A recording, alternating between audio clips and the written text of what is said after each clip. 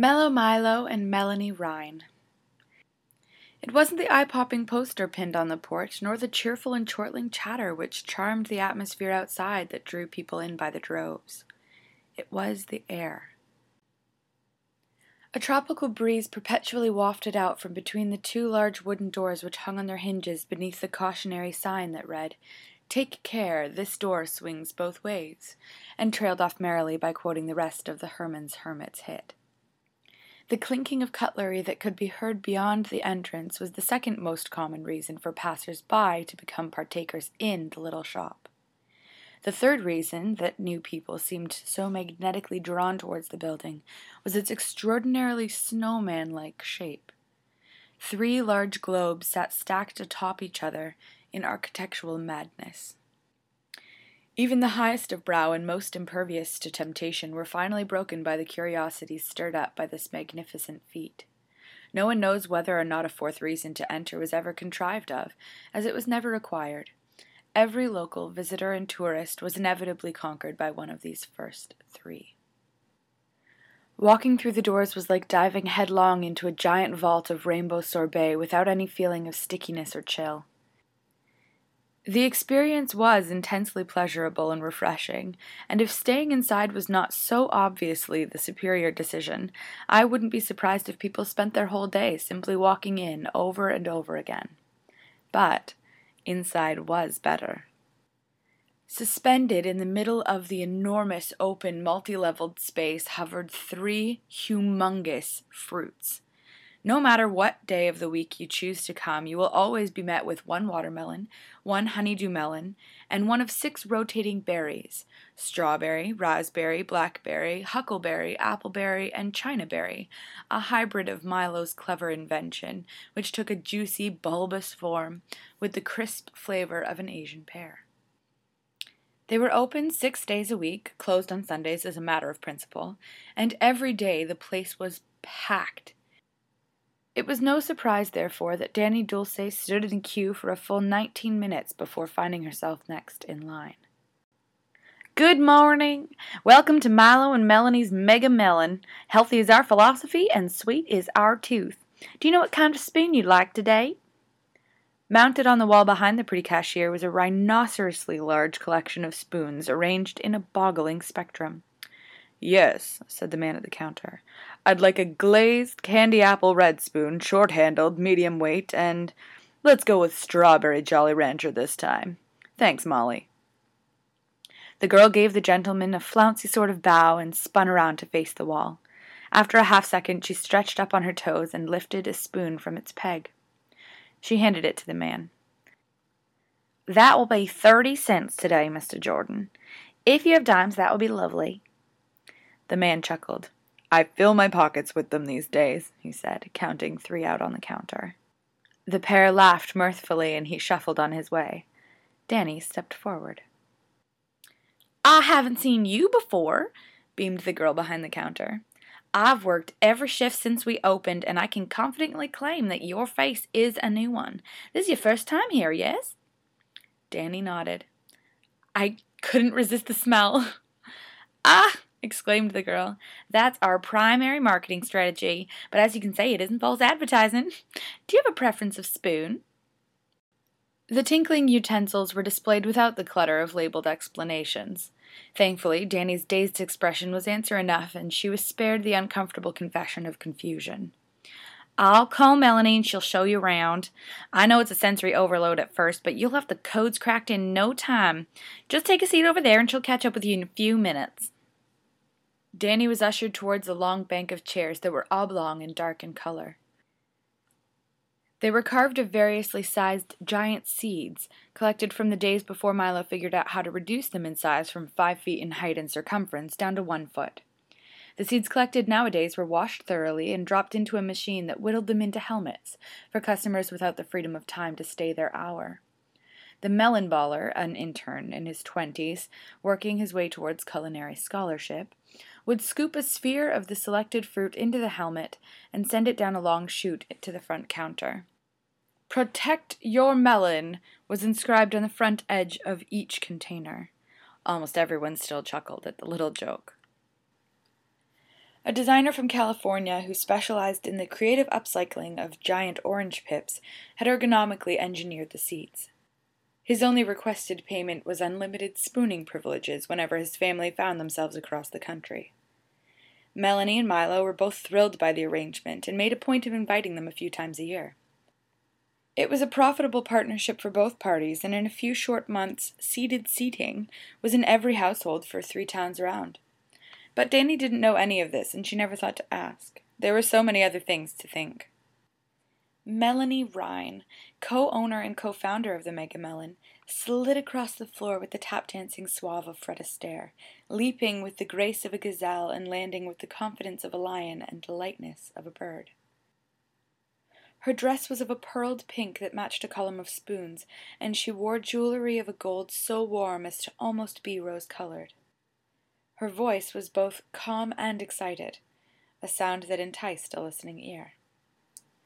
"Good morning," she sang in a tone that reflected the joy of her expression. "My name is Mel.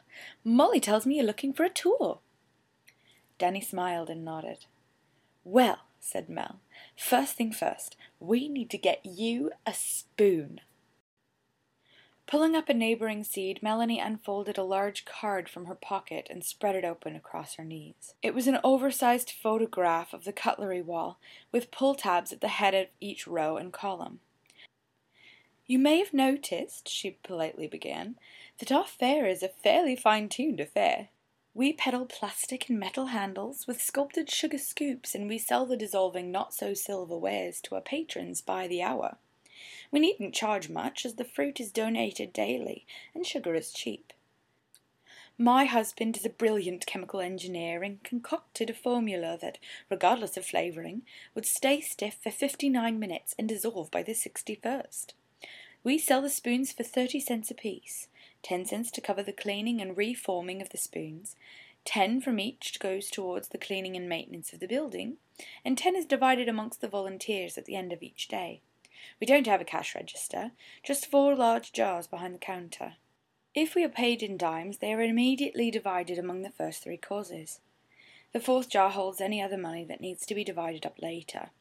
We have never been stockless, lightless, or dinnerless in 7 years of business, thanks to the loyalty and generosity of our clientele."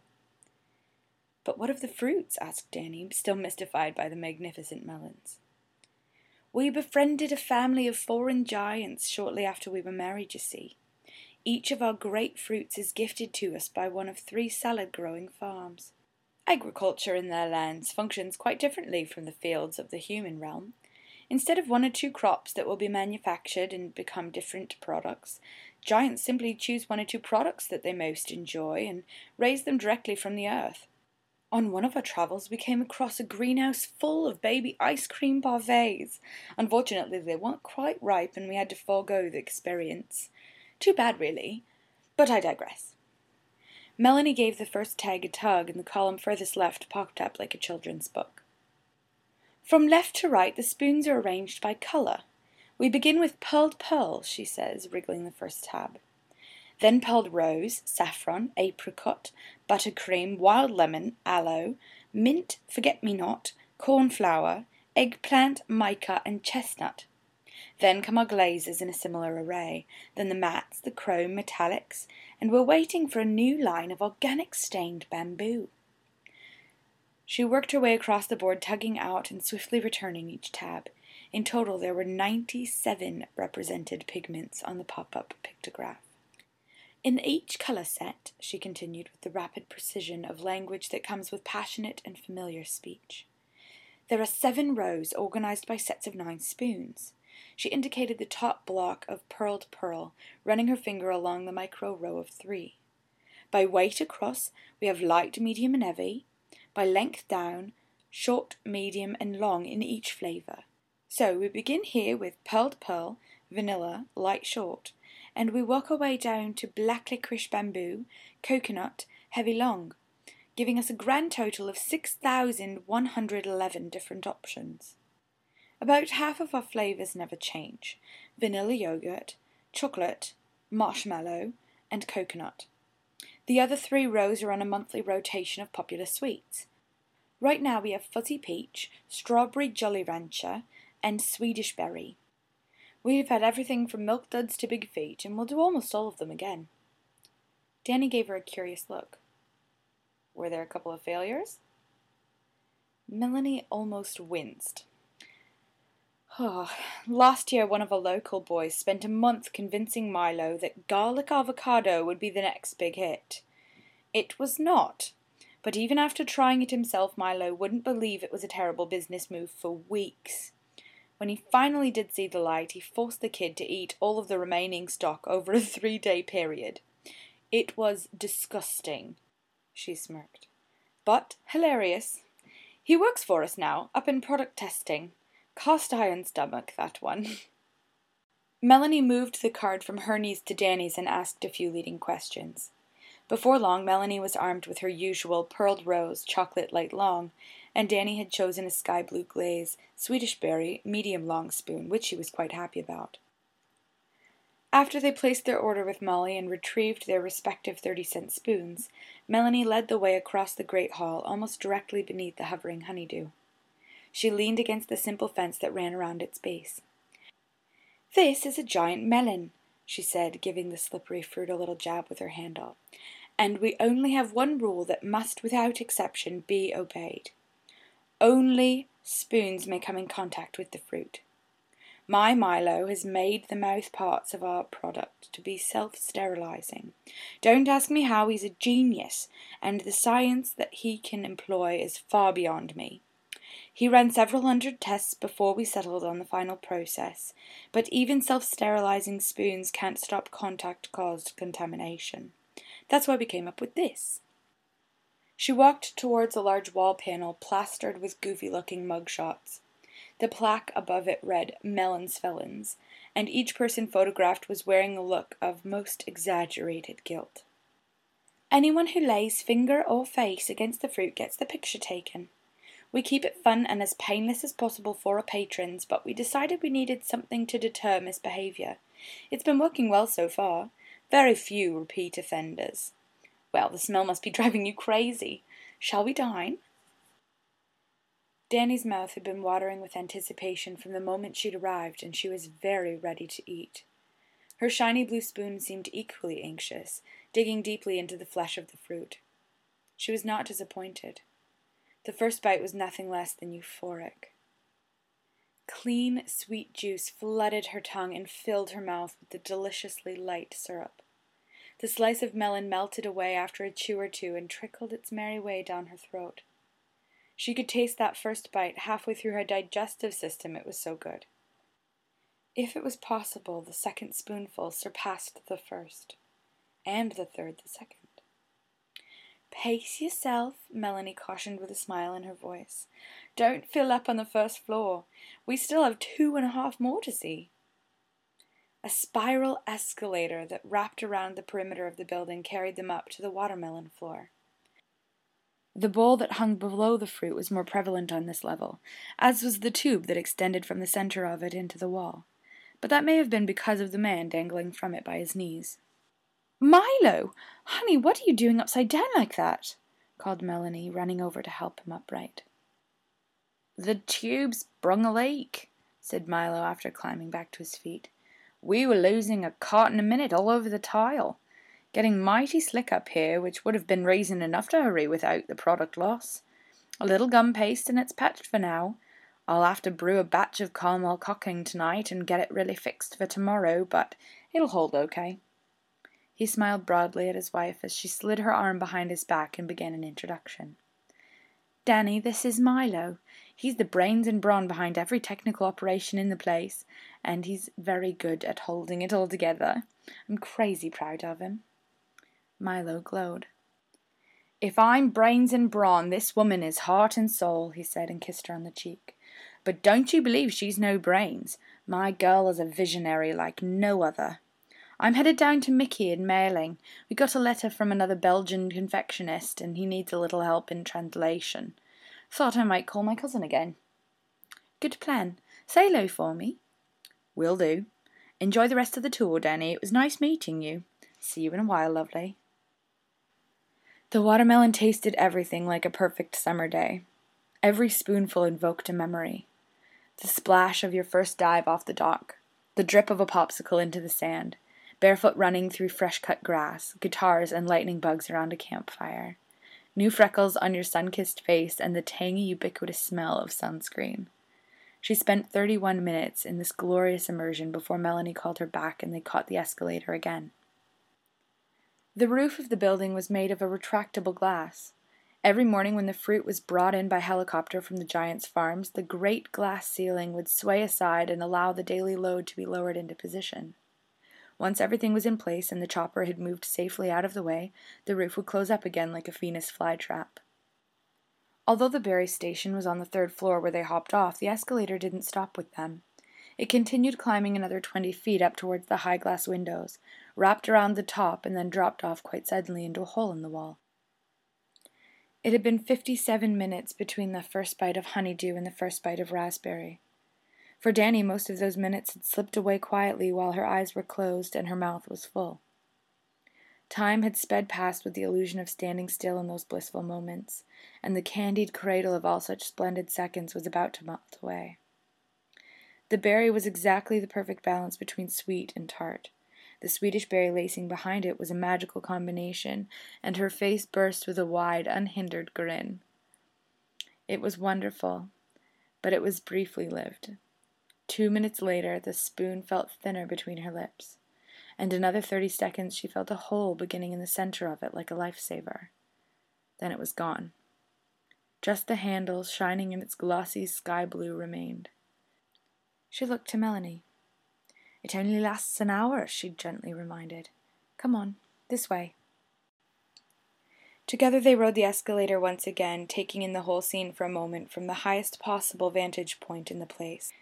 The rising air brought vaporous smells from every floor, and they blended together in the rafter spaces like a smoothie of reverie and sensation that could make your skin tingle. Danny took a very deep breath, and then she dropped right out of the world. Gravity vanished. Light vanished. She could feel something smooth and cool against her back, and then, just as suddenly as its disappearance, the world popped back into existence around her. She plunged into a deep pit of foam cubes, the kind found near running trampolines and Olympic-sized gymnasiums. In a few seconds she felt 4 sets of hands hoisting her up, out onto her feet. "There you go, miss. How do you feel?" She gave her thoughts a moment to follow her back to the 1st floor. "I'm elated, actually," she said. "Glad to hear it," came Melanie's voice from the pit behind her. "I thought about warning you, but by the time it occurred to me, you were already dropping past the 2nd floor. Her hostess was lifted out by her arms and brushed off by one of the littler attendants. "Thanks, Max. You're a dear," she said, and hugged the boy child. "I don't know how you grew up so fast and so tall, but it is so nice seeing you all the time." Melanie walked Danny to the takeout counter. They crossed the parade path of people, each waiting for the helmet with a spoon in hand. Spoons are 30 cents, and 1 helmetful is complimentary for those in a hurry. Here you can also purchase a carton of pure juice for 70 cents a litre, freshly strained from today's delivery or iced into a slushy from the frozen collections of the day before. But you get one on the house just for taking the tour if you'd like something, or another spoon if you'd rather dive back into one of our levels. Danny gazed around the room. She had never been anywhere quite so wonderful and wasn't keen to leave. "Well, I was just thinking, marshmallow would look pretty great next to a midnight lightning chrome." Melanie smiled. "Believe it or not," she said, "I get that all the time." The end.